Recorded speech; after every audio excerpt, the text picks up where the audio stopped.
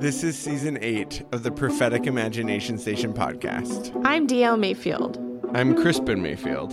And this season we're talking about the thorniest, maybe horniest subject we've ever done, Christian romance. Are you ready, Crispin? I don't think I am, but here we go.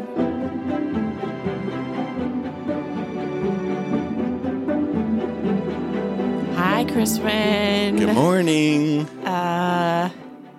Yeah, this is our second episode of the Christian romance season, and we got some good feedback from the first one. I don't think anybody ever thought I would be explaining to them why romance as a genre is worth studying. And that's the vibe I got.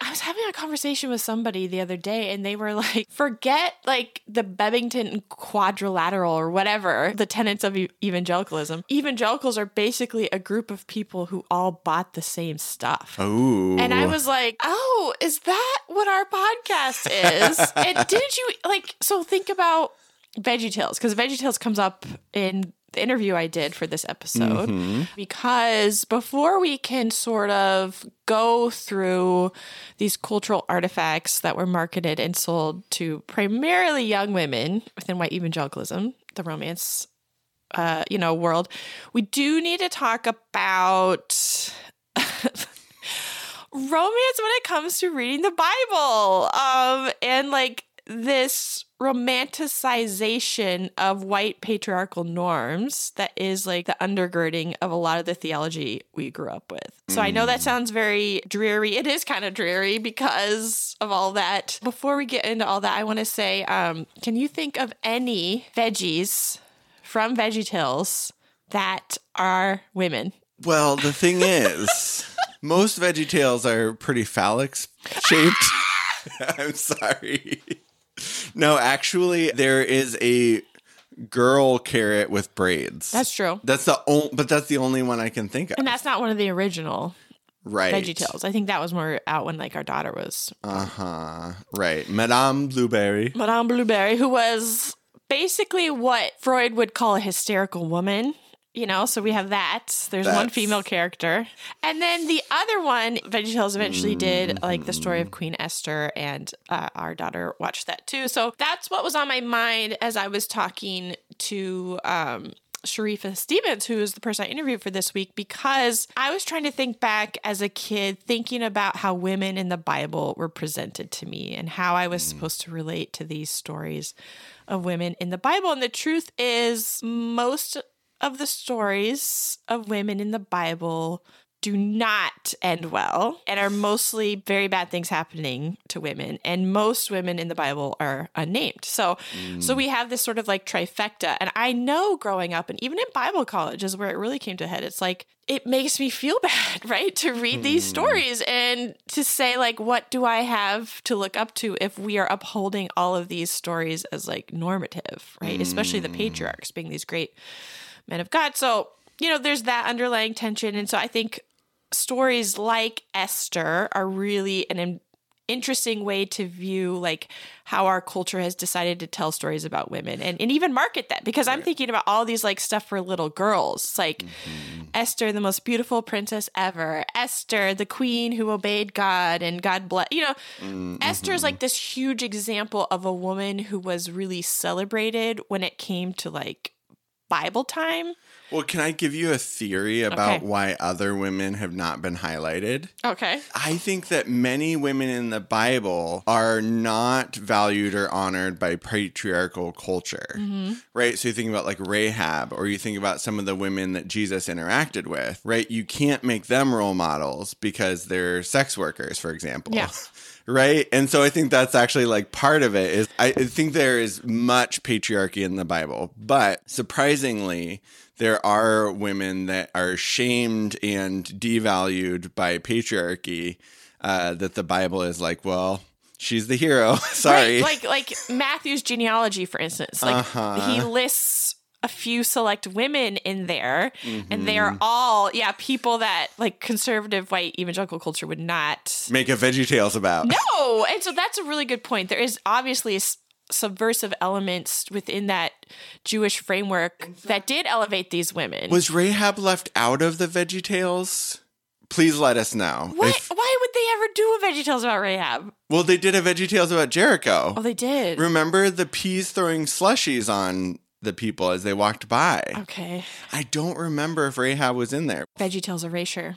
Yeah, okay. So, all that to say, we're not really talking about VeggieTales today. We're talking about romance in the Bible. And I guess that was my question for you is like growing up, do you remember hearing about any particular women in the scriptures? Mary, the mother of Jesus. Okay.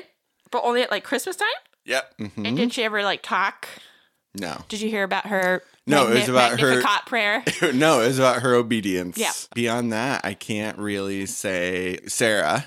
Like we talk a bit about Sarah. And I also have a lot of memories of Rachel and Leah. Rachel, Leah, Hagar, Sarah. Mm-hmm. Yeah, I think definitely there's a few women, Lot's wife who was really naughty and all that stuff. So, yeah, I think there's just not a ton there, which is why, we latch on to certain things. Also, speaking about romance in the Bible, Sharifa brings up Song of Songs, Song of Solomon, and I was like, I can't even touch this with a 10-foot pole. If you want to look at how weird Christians are about romance, just think about how we've interpreted the Song of Songs. I grew up hearing that the Song of Songs was a metaphor for how God loves the church, and Jesus is the bridegroom and we are the bride, and don't really read that book very much. Okay, so I haven't read that book, and I feel like that's what we were taught at our Bible college when we went through it. What do you remember? Yeah, no, I haven't read it either. Maybe that's the next thing for our sex life. Let's just read Song of Songs together. I'm fine with that. And according to Sharifa, it's a lot about women's pleasure. So, but like, were you told to like not read it? I just remember hearing things said about like certain traditions, like not reading it until you're older. But I was just told like, oh yeah, that's just a metaphor for Christ in the church. What a weird metaphor. Weird.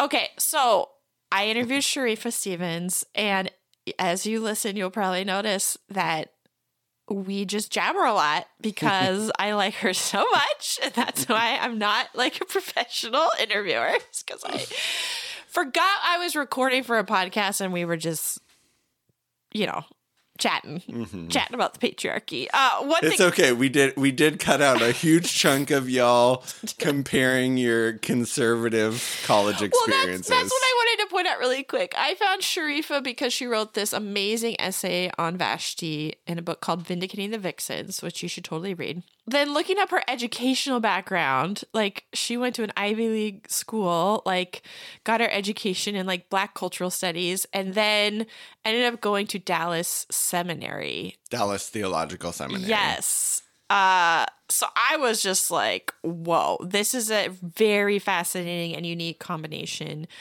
of, education. And then, both her and I, and you two, have been on journeys coming from these very conservative Bible colleges. So Dallas Theological Seminary, that's like what, Wayne Grudem land. Mm-hmm. And that's where basically all the professors at our school, Multnomah Bible College, graduated from.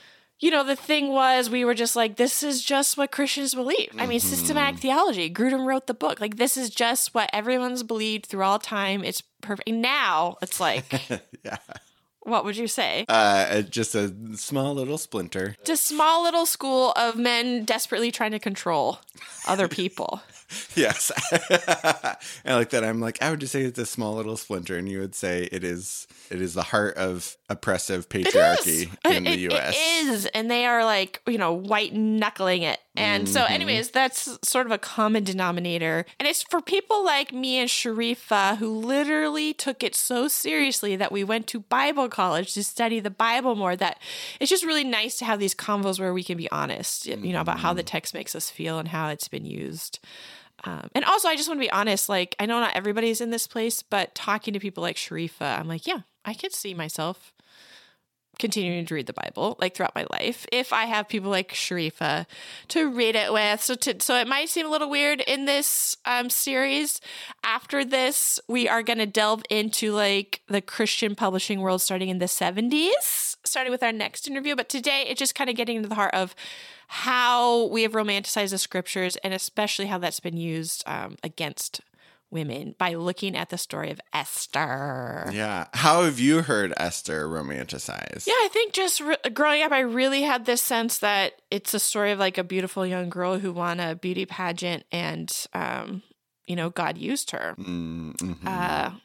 And I didn't think about it much more than that. So yeah, it's much more complicated. Right. You definitely get into that in this interview. Yeah.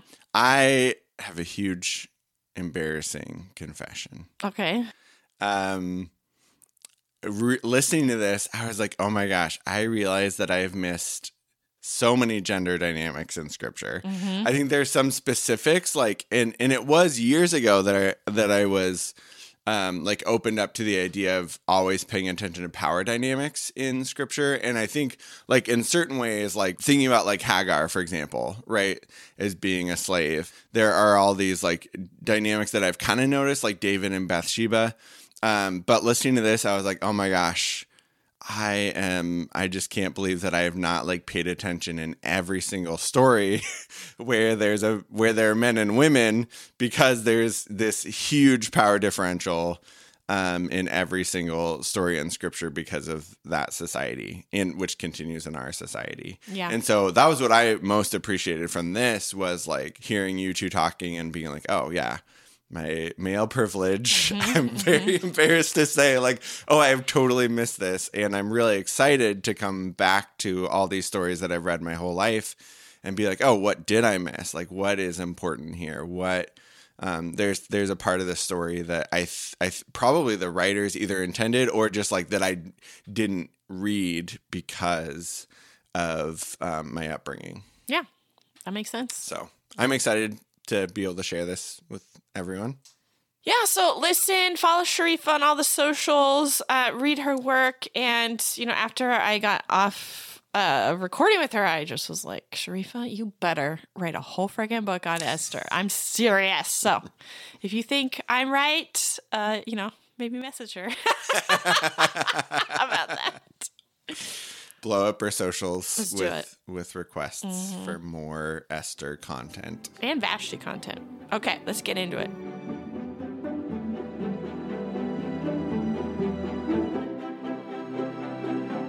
Okay, so today I get to talk to Sharifa Stevens about something that is kind of near and dear to my heart, and we're going to be chatting about some stuff to do with the Bible and romance and kind of what it means to be in that Christian bubble where, we were raised to romanticize parts of the Bible that perhaps should not have been romanticized at all. But I think, Sharifa, the way I met you was I got a copy of this book called, I know it has the word, Vindicating the Vixens. I was like, I know the word vixen is in there because that's such like a strong word. Yes. Okay, so there's this book and it's called Vindicating the Vixens, and it's, what is the subtitle? Revisiting sexualized, vilified, and marginalized women of the Bible? Yes, that's a mouthful. That is a mouthful, but it's a good mouthful. Yes. And this book came out in 2017. And so it was like right after Trump was elected. I read that book, and to be perfectly honest, your essay out of all of them, because it's a bunch of different scholars that contributed to this book, your essay out of all of them jumped out to me. I believe I found you on Twitter or emailed you or something. And I was like, oh my gosh, because you did an entire chapter on Vashti. Yes. Vashti, who is, in the story of Esther, is somebody I never spent more than 1 second thinking about, and you kind of unpack why that happened. But before we kind of dig into that, I want to say that, I know that you're kind of here, there, and everywhere on the internet. And or nowhere. And you're also just like a really busy mom who's surviving a pandemic like all of us. I love following you on Twitter. I know that you're on a couple of awesome podcasts, sort of as someone that people love to talk to about a wide variety of topics. But would you want to go ahead and just tell people a little bit about who you are before we dive in? Sure. Well, first of all, I just want to say I'm really glad that you emailed me that day. And thank you so much for taking time to read the essay. I think that my contribution to that book is kind of a good example of who I am. So I want to make the Bible accessible to people. I don't want to feign objectivity. I don't. I believe that I come from a specific place, and that is what is beautiful and helpful in interpreting the text. And it needs to be, for me, applicable to what's going on today. And so, I started that chapter with my own breakup because it made sense to me. And I ultimately want people to see the people in the Bible as people, and not merely as concepts or prescriptions necessarily, but people who were processing life with other people and with God, or without God and without other people. Yeah. I am a first generation American. I have Jamaican parentage. I grew up in New York City, so that definitely formed me. It was like another parent in terms of lots of lessons about people, food, art, culture, language, traveling with people who are from different places and having that be the norm. And it was such a valuable education for me, and I didn't realize it until I left, how potent and wonderful it is. And complex, of course. I am a writer sometimes. I'm an editor sometimes. I am a parent all the time. Yeah. Yeah. We just are going to laugh maniacally for a few minutes here. Yes, girl. Woo! March 12th, 2020 was the last time my kids were in school outside of our house. That's my birthday, March 12th. And that was the last day my older child has been in a school building. Yeah. So good. Happy birthday to me. Happy birthday. Yeah. Mm-hmm. So what I kind of want to chat a little bit with you is, when I read your essay on Vashti in this book, I think exactly what you said is right on. Is you were like, I'm going to start this off with saying who I am. You're a woman who's experienced heartbreak. You talk about Esther, and you even bring out these ideas of like passing and what it's like for Black people who have to try and pass in certain situations. And, all these things that I'm just like, this unveils so much more of this biblical story than I ever realized. And it was like so amazing to read it. And then there's also that sorrow that comes along. That's like, why didn't I know this before? I'm so grateful to Sharifa for doing this. But it seems like the gatekeepers who have told me this biblical story, have either blindly missed it or purposely missed on some of these connotations. And I just love you. I love your scholarship. I hope you keep going. And I just kind of want to start to unpack here a little bit what you said about Vashti in this article. And for those who aren't familiar, the book of Esther is the story of I don't know. Do you want to sum it up better than me? I'm like, oh, I got real quiet because I was like, how's she going to do it? No, I don't want to do it. I feel like Esther is such a Rorschach test. I'll do the VeggieTales version. Okay. My daughter grew up watching VeggieTales version of Esther, and Esther is a beautiful young girl that God prepares for such a time as this to go and marry the king. She won the beauty pageant. She's the prettiest. She gets to be married to the king. And then she's in that position of privilege and power. And eventually, she convinces the king to not kill Jewish people, her people. Right? That's the VeggieTales version. So it's kind of like a beauty pageant on steroids. Yes. But also it is a love story. It's a story of God's providence. It's a story of the Jewish people being allowed to survive. And so an important story in Jewish tradition, of course, I wasn't taught that growing up in white evangelicalism, but the beauty pageant stuff was really hammered down to me, like all the perfumes they washed with and all how Esther prepared, to get ready for the king. And, looking back, it's kind of weird how much that was talked about in my context.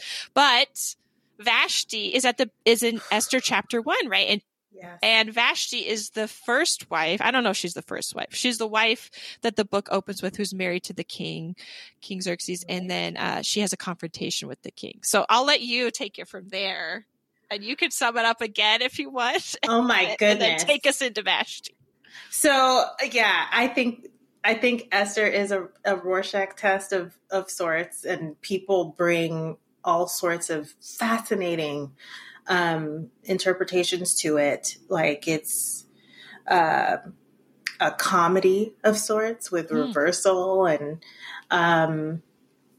irony, or it's a love story, which I don't know how. People cannot see your face, but you are making some terrible faces. Just note for the audio, okay, when you said love story. Grimacing.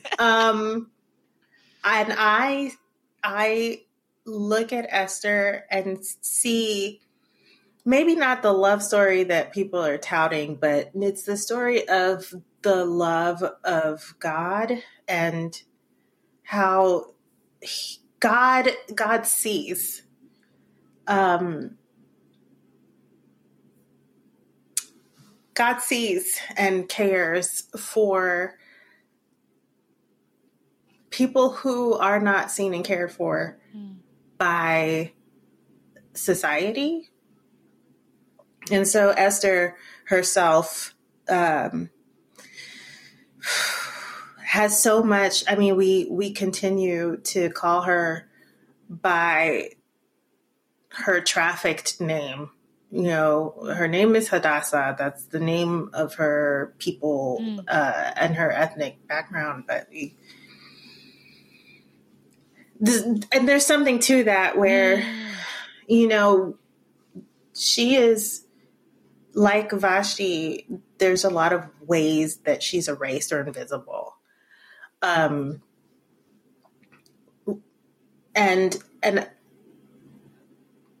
the way a person interprets the book of Esther matters, because we can set God up as a sovereign of a better kingdom, of one who opposes the prideful caprice, the usury, the debauchery that is, and the calculating coldness and oppression that's symbolized through Ahasuerus and his council. We can see God as the one who opposes that. Or we can see God as a co-conspirator and a trafficker, along with the council of Ahasuerus, simply using the bodies of women where the ends justify the means somehow. And so I choose to see, I can't see God like that, because then God is no bigger than the trafficker, than the prideful king, than the misogynistic counselors, right? I cannot see God like that. Yeah. And the biggest reason I cannot is not just my own comfort, and not just my very embodied and ontological existence, but it is that I interpret this and everything in the Bible through the lens of Jesus Christ. And Jesus, as the translator and interpreter of any text, including this one, I have to ask, well, okay, what is Jesus saying? What kind of kingdom would this be with Jesus in Ahasuerus' place? What do the Gospels tell me about how he would have treated a Hadassah or a Vashti. And everything is very consistent in the light of who Jesus is. And so I know I'm fallen and I'm imperfect, and I am looking at the Bible from a very specific location. But I believe I'm right. So I believe I'm right because I'm translating through Jesus, and Ahasuerus is not adding up to God's ideal. Ahasuerus is not adding up like this, his kingdom versus Jesus's. Jesus's wins. It's just better. It's better for Esther. It's better for Vashti. And it's better for the humble of Persia or of the Jewish diaspora. Yeah, and so some of these like simplistic retellings we have of Esther do paint it as a romance, a love story. King Ahasuerus, is that how you say it? That's how I say it. We can say Xerxes. Yeah, Xerxes is easier. Let's say Xerxes. I want to be correct, but I'm like, that other name trips me up so bad.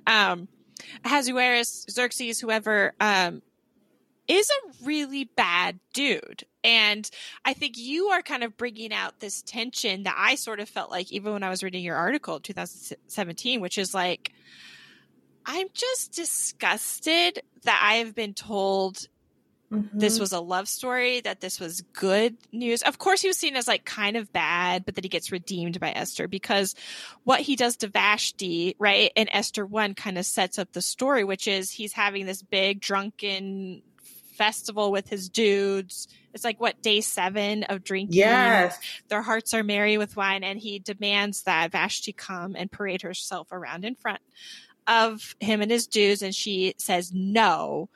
And so then he gets super pissed, and so him and his dudes come up with some laws that, wives have to submit to their husbands, right? Wayne Grudem is just pleased as punch about these laws, I'm sure. And then he, kicks her out, dismisses her. She's no longer queen. Then, 4 years later, we have Esther and the beauty pageants and trying to find him a new king, a new queen, all this stuff. And Esther wins. So I think that's what I did feel, is just like, ew, like the patriarchy made this into a love story, and that can't be right. Like, this cannot be how God's providence works. And honestly, the phrase God's providence leaves a bad taste in my mouth, because that usually does, in my experience, match up to what, white men think God is doing in the world. And you were just able to articulate, like, listen, both Vashti and Esther defied the patriarchy. They stood up to horrible, abusive, toxic power at great cost to both of them. And you really honored Vashti, and you really honored Esther. And I was just like, oh my gosh, this is a story that honors the defiance of women. Like, in this holy scripture. That's it right there. Beautiful distillation. I want that to be true so bad. And I'm like you, where I have a little bit of a hard time saying this is what it means. Just because I know people do that all the time and they twist it in their own image. Yes. But I also believe, like, if I'm going to still be a Christian, like, God has to be good news for women. Exactly. And I would even go so far as to say, is like, if we're looking at our society, right, currently now, but also, even in Esther's day, like, God has to be good news for marginalized women who have, systematically on purpose been devalued and shut out of power and shut out of being the ones who get to say what God is like. Like, God has to be good news for them, or I'm out. I'm just out. Yeah. Why else are we here? So this is not a love story. And I want to kind of unpack why you think it was told to us that it was. Is it because there's like so few stories about women that even have a slightly happy ending in the Bible? I'm just spitballing here. Like, what do we think is going on? I think that the interpretation is a result of who benefits, who gets heard. Just the concept of women being in the room, so to speak, when it came to interpreting, when it comes to translation, when it comes to teaching. At every section, there's a gatekeeper. At every turn, at the Bible translation turn, because there's no training available. This is what happens when you bar people from the room. Then they start to flatter themselves. Like, I see this all over Christian men who hold up fall consequences of the fall as the way to relate to women.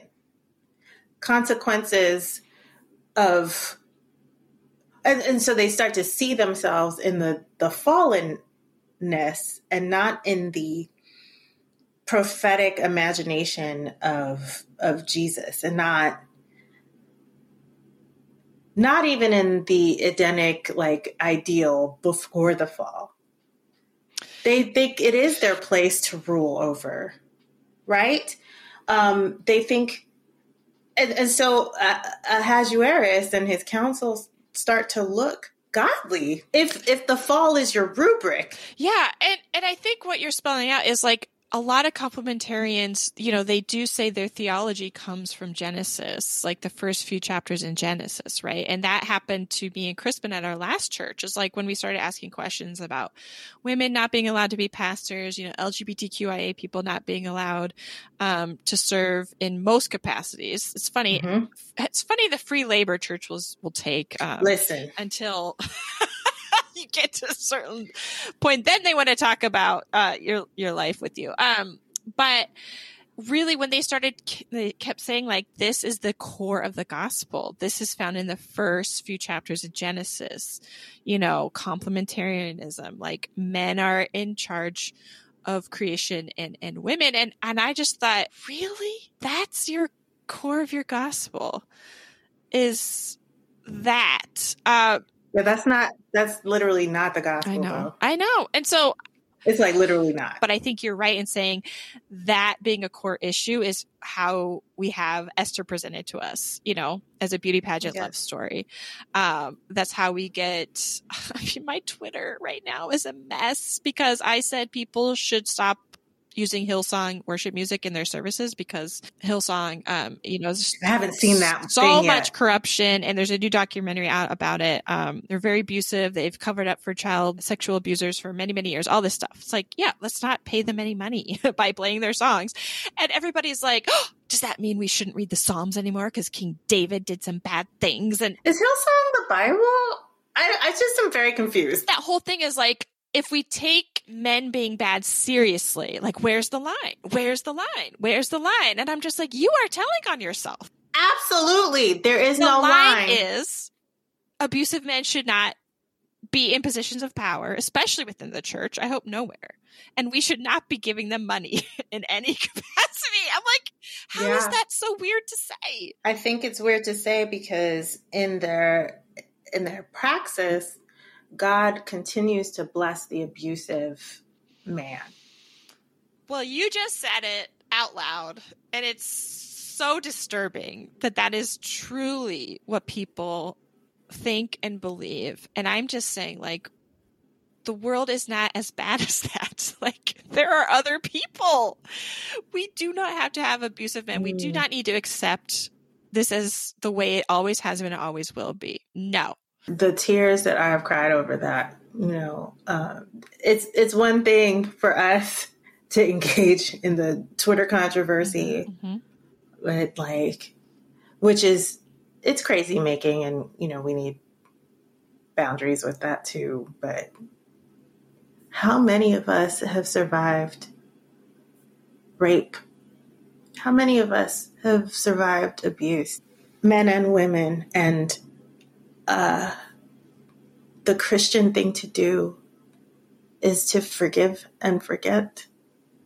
This is all the solace that we're given. And the person who abuses us, if they can spiritualize it, then they're okay. Yep.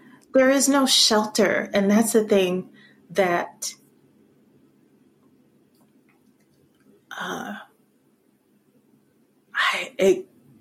it pains me to consider.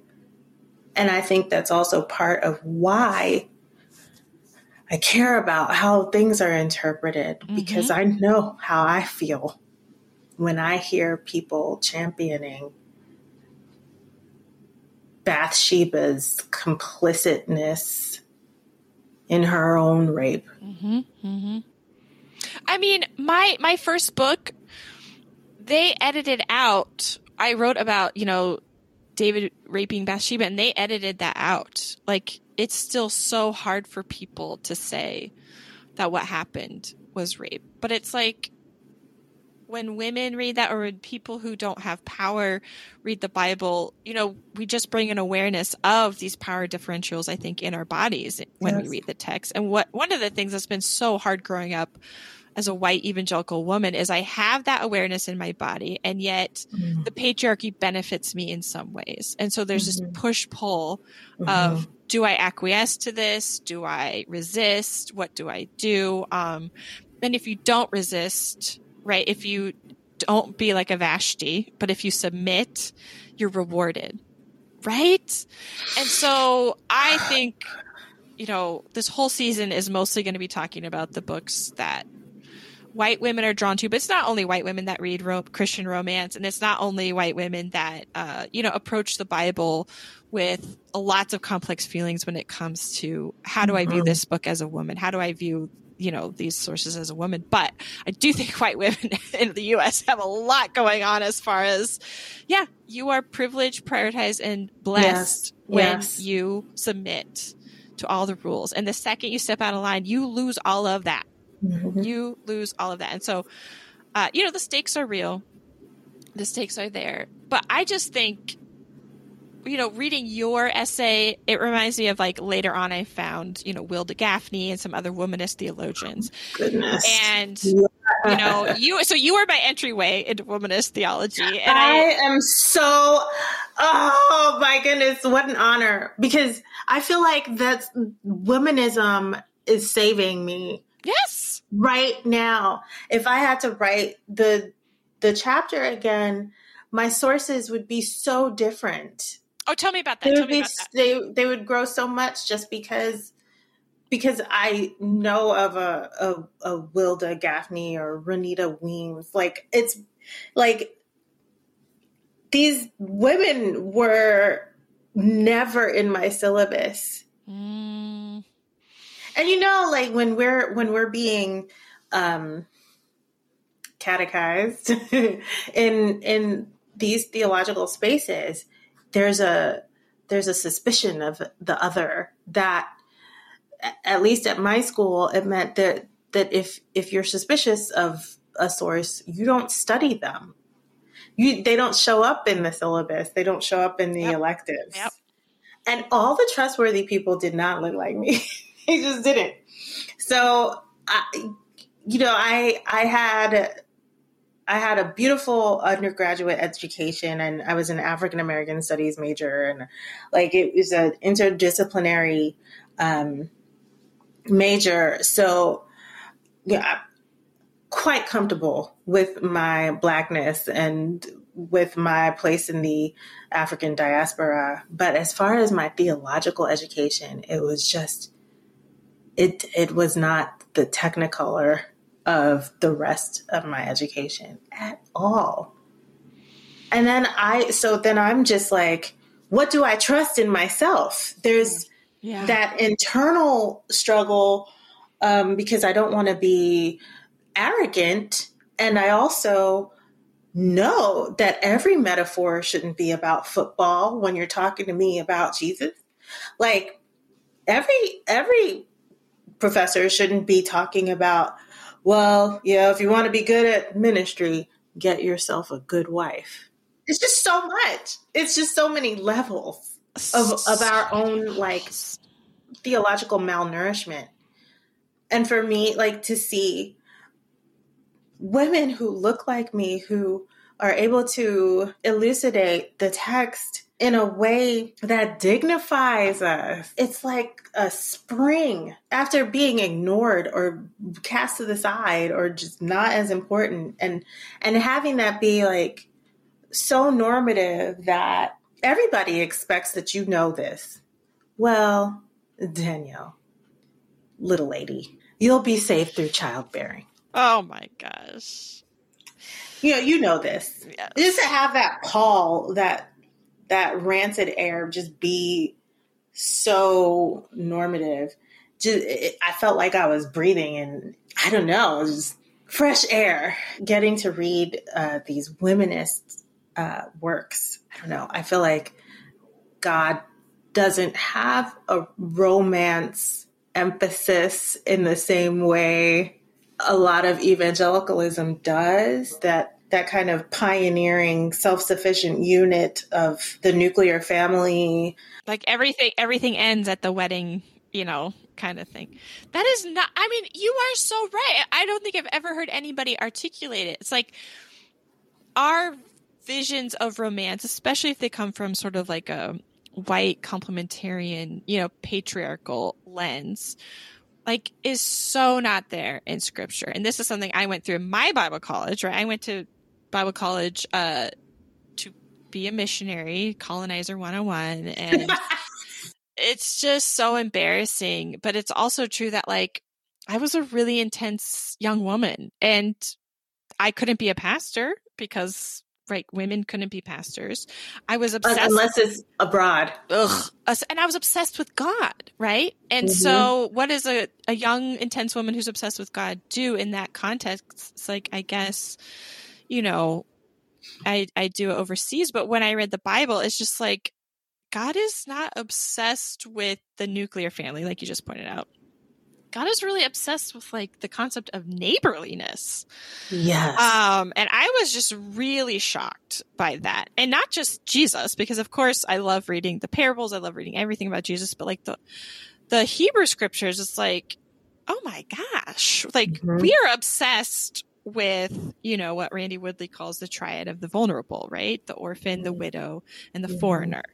And obsessed with everybody flourishing and like this is God. And to me that became like this, the great romance of my life is like, I think there's a God who loves me and who loves everything. Yes. And I think there's a God who's not okay with injustice. Like, yes. That's the love story of my life, Sharifa. Like, I hope God is as good as I think God is. I really do. Because that's what's getting me through these days, right? And that's not the kind of God I got at my Bible college. But I found God, right? When I read the scriptures and when I went out and tried to live in the world as somebody who wanted to love their neighbor and see everybody in their city flourish. And so it's helpful to unpack this with you even. Like, I feel like I'm having all these revelations. Like, our way of approaching the scriptures through this lens of romance, it doesn't work. It doesn't work. It's a forced fit. And now. We can talk about Song of Songs. I do not want to. Okay.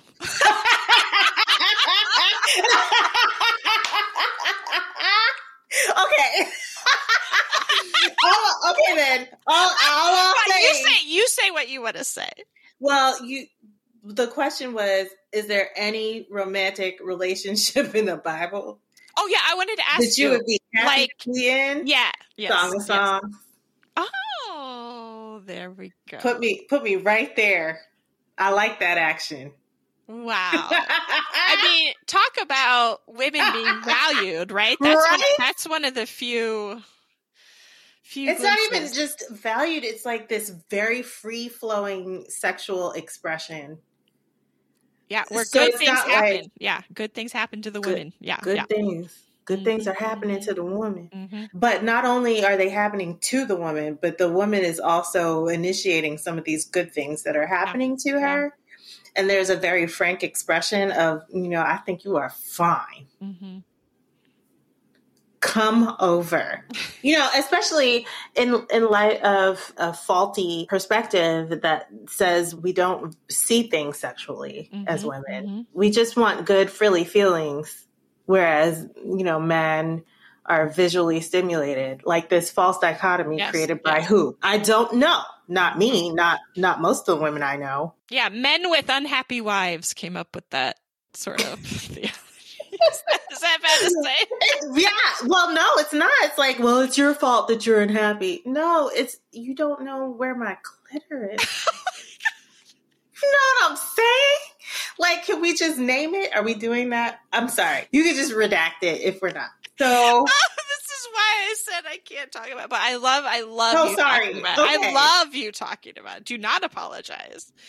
This is great because when I think about that question, like, I had this realization like a few years ago. I said, there's not a single relationship in the Bible that I would want to be in, if I'm being really honest. When I was like, we're going to have to tackle the topic of romance when it comes to the Bible. And there's so many like spin-off romance books, right, that come out of like the biblical story. And I don't have the time to read all those, Sharifa. But let's just say this is something that has been done, right? Is like women trying to engage with biblical time periods or the stories, through the lens of some romance fiction. And none of that does it for me. And that's fine. And I think it's fine if you enjoy those kinds of books. But I think when we were talking about theology, we need to say, who are we looking to help us see that God is for women? Because that is not how I read the Bible growing up. And I couldn't talk to anybody about that, right? I couldn't say, this seems like bad news. Mm-hmm. And one thing, another thing womanist theologians have done for me is they have said it's okay to be mad.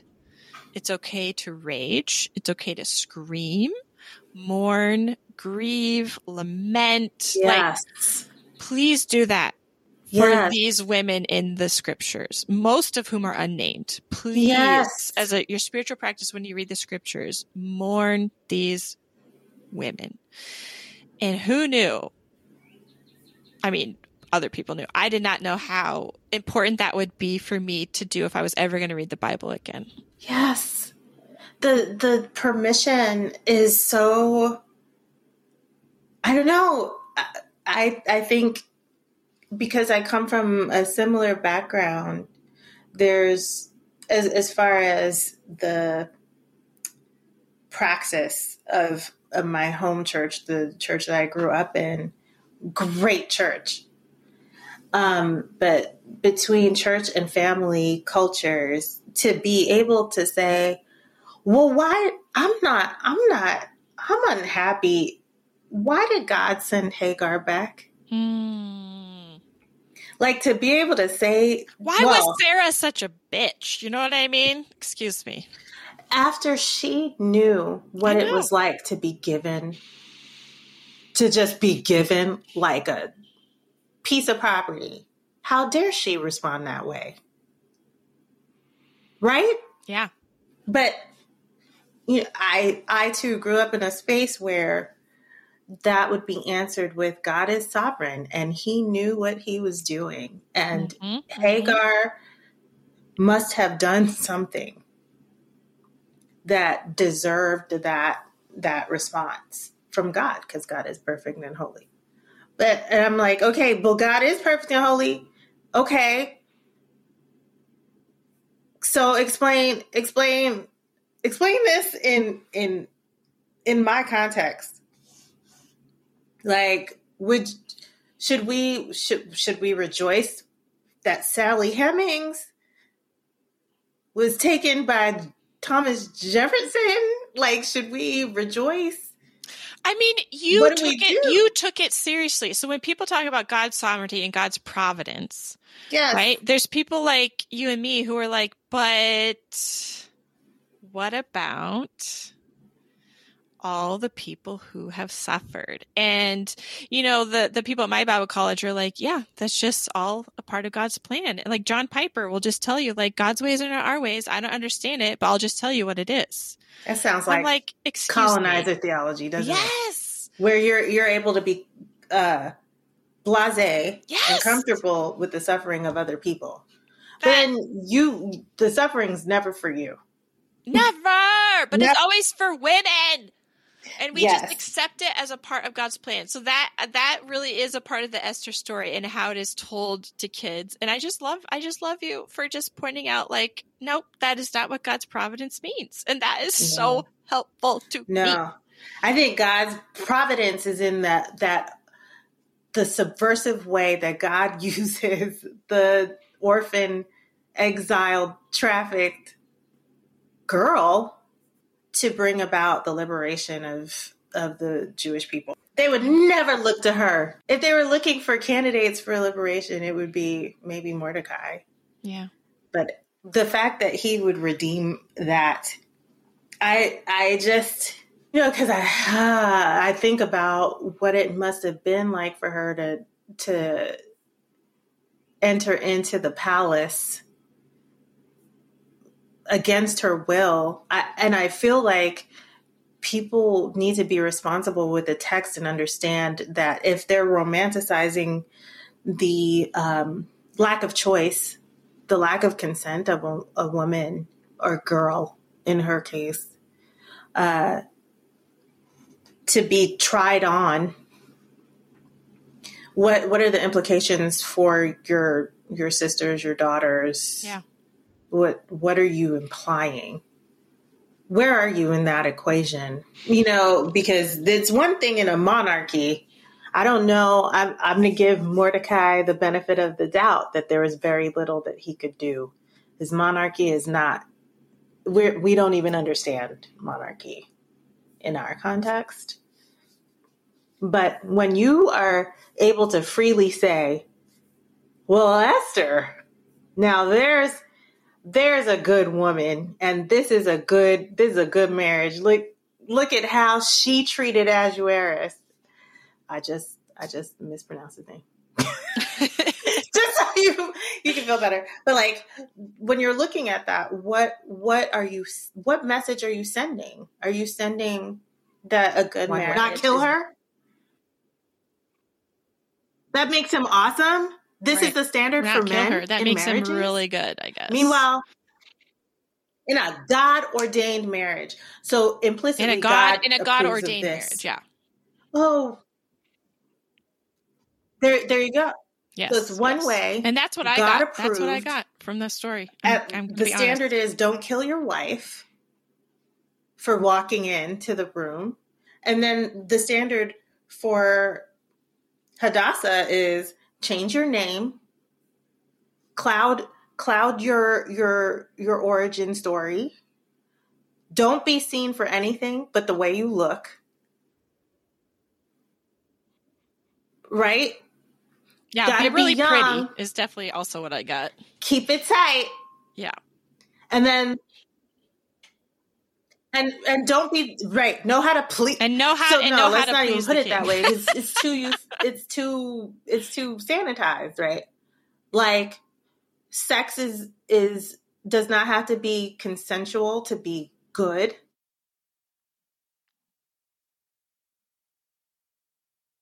In the eyes of God in a good marriage. It is not a mutually pleasurable experience. It can be coerced. Okay? And that's good. In marriages, wives should not speak directly to their husbands. They need to manipulate and stage. Yeah. Oh. Like this is what we want to make formative. Because the fact is, dude was problematic. He was so gullible that anybody could change his mind. Do you really want to see yourself as that man? Like, I don't understand why men would want that. You're so gullible that here's a council who tells you to make a law. Here's a man who tricks you into a pogrom, into genocide. You could be tricked.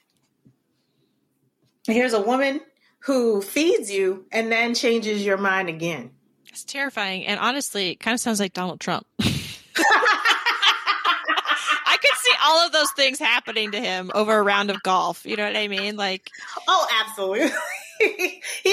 he is a symptom of that sickness. Yes. Like, the support for him is tied to how we've read the book of Esther. I think I think you've made that case, and I'm like, darn it. Like, it's so true. And that's why we have to talk about this more. I will say, as you're talking, I was like, you were talking about things that you couldn't even fit in that short article.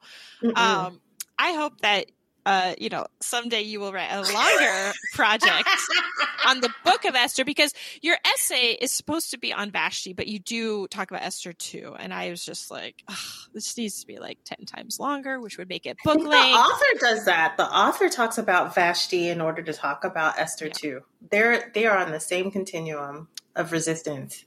And I love that. So I hope, just plant the seed. I hope you keep thinking about it. I hope maybe you'll write about it. We have to kind of wrap up this conversation just for the podcast, but it's just been so lovely to talk to you. And I knew I was going to have some revelations, and I did have some revelations. And I am leaving this conversation feeling lighter in my spirit, because it's not easy to be a woman and read the Bible. It just isn't. Mm-hmm. And I'm tired of pretending like it is. So thank you for the permission you've given us to not have to try and romanticize the parts that shouldn't be romanticized, which actually helps me receive what is the good news of God, in Scripture. So, Sharifa, thank you. Thank you for coming on here. Thank you for talking to me. This has been just a joy. And where can people find you if they want to, follow you after this? They can find me. I have a Substack. Which I should know the name of, but I don't. I know it's called When and Where I Enter, but I don't remember. We'll put it in the show notes. Okay.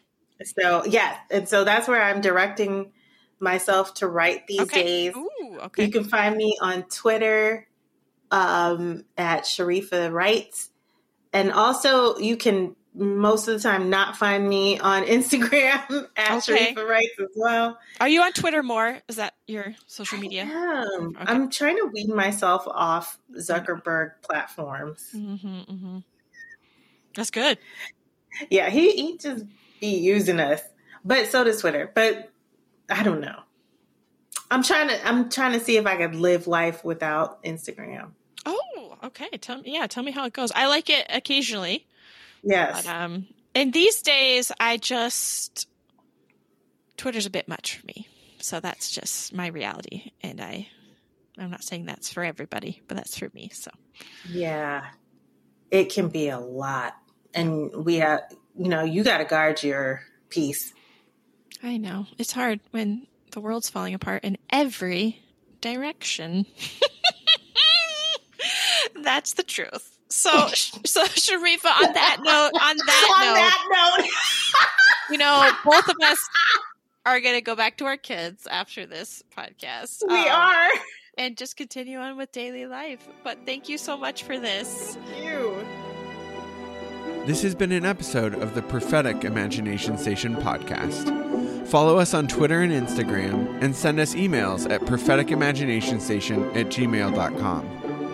You can join our Patreon community for as little as $1.50 a month for more discussions of evangelical media and the occasional virtual hangout. You can find show notes and transcription of this episode at our website, propheticimaginationstation.com. If you've enjoyed the show, we'd love it if you left us a review on iTunes. And lastly, between the two of us, we've written a few books. You can find Danielle's latest book, Myth of the American Dream, and Crispin's book, Attached to God, wherever books are sold. Thanks for listening.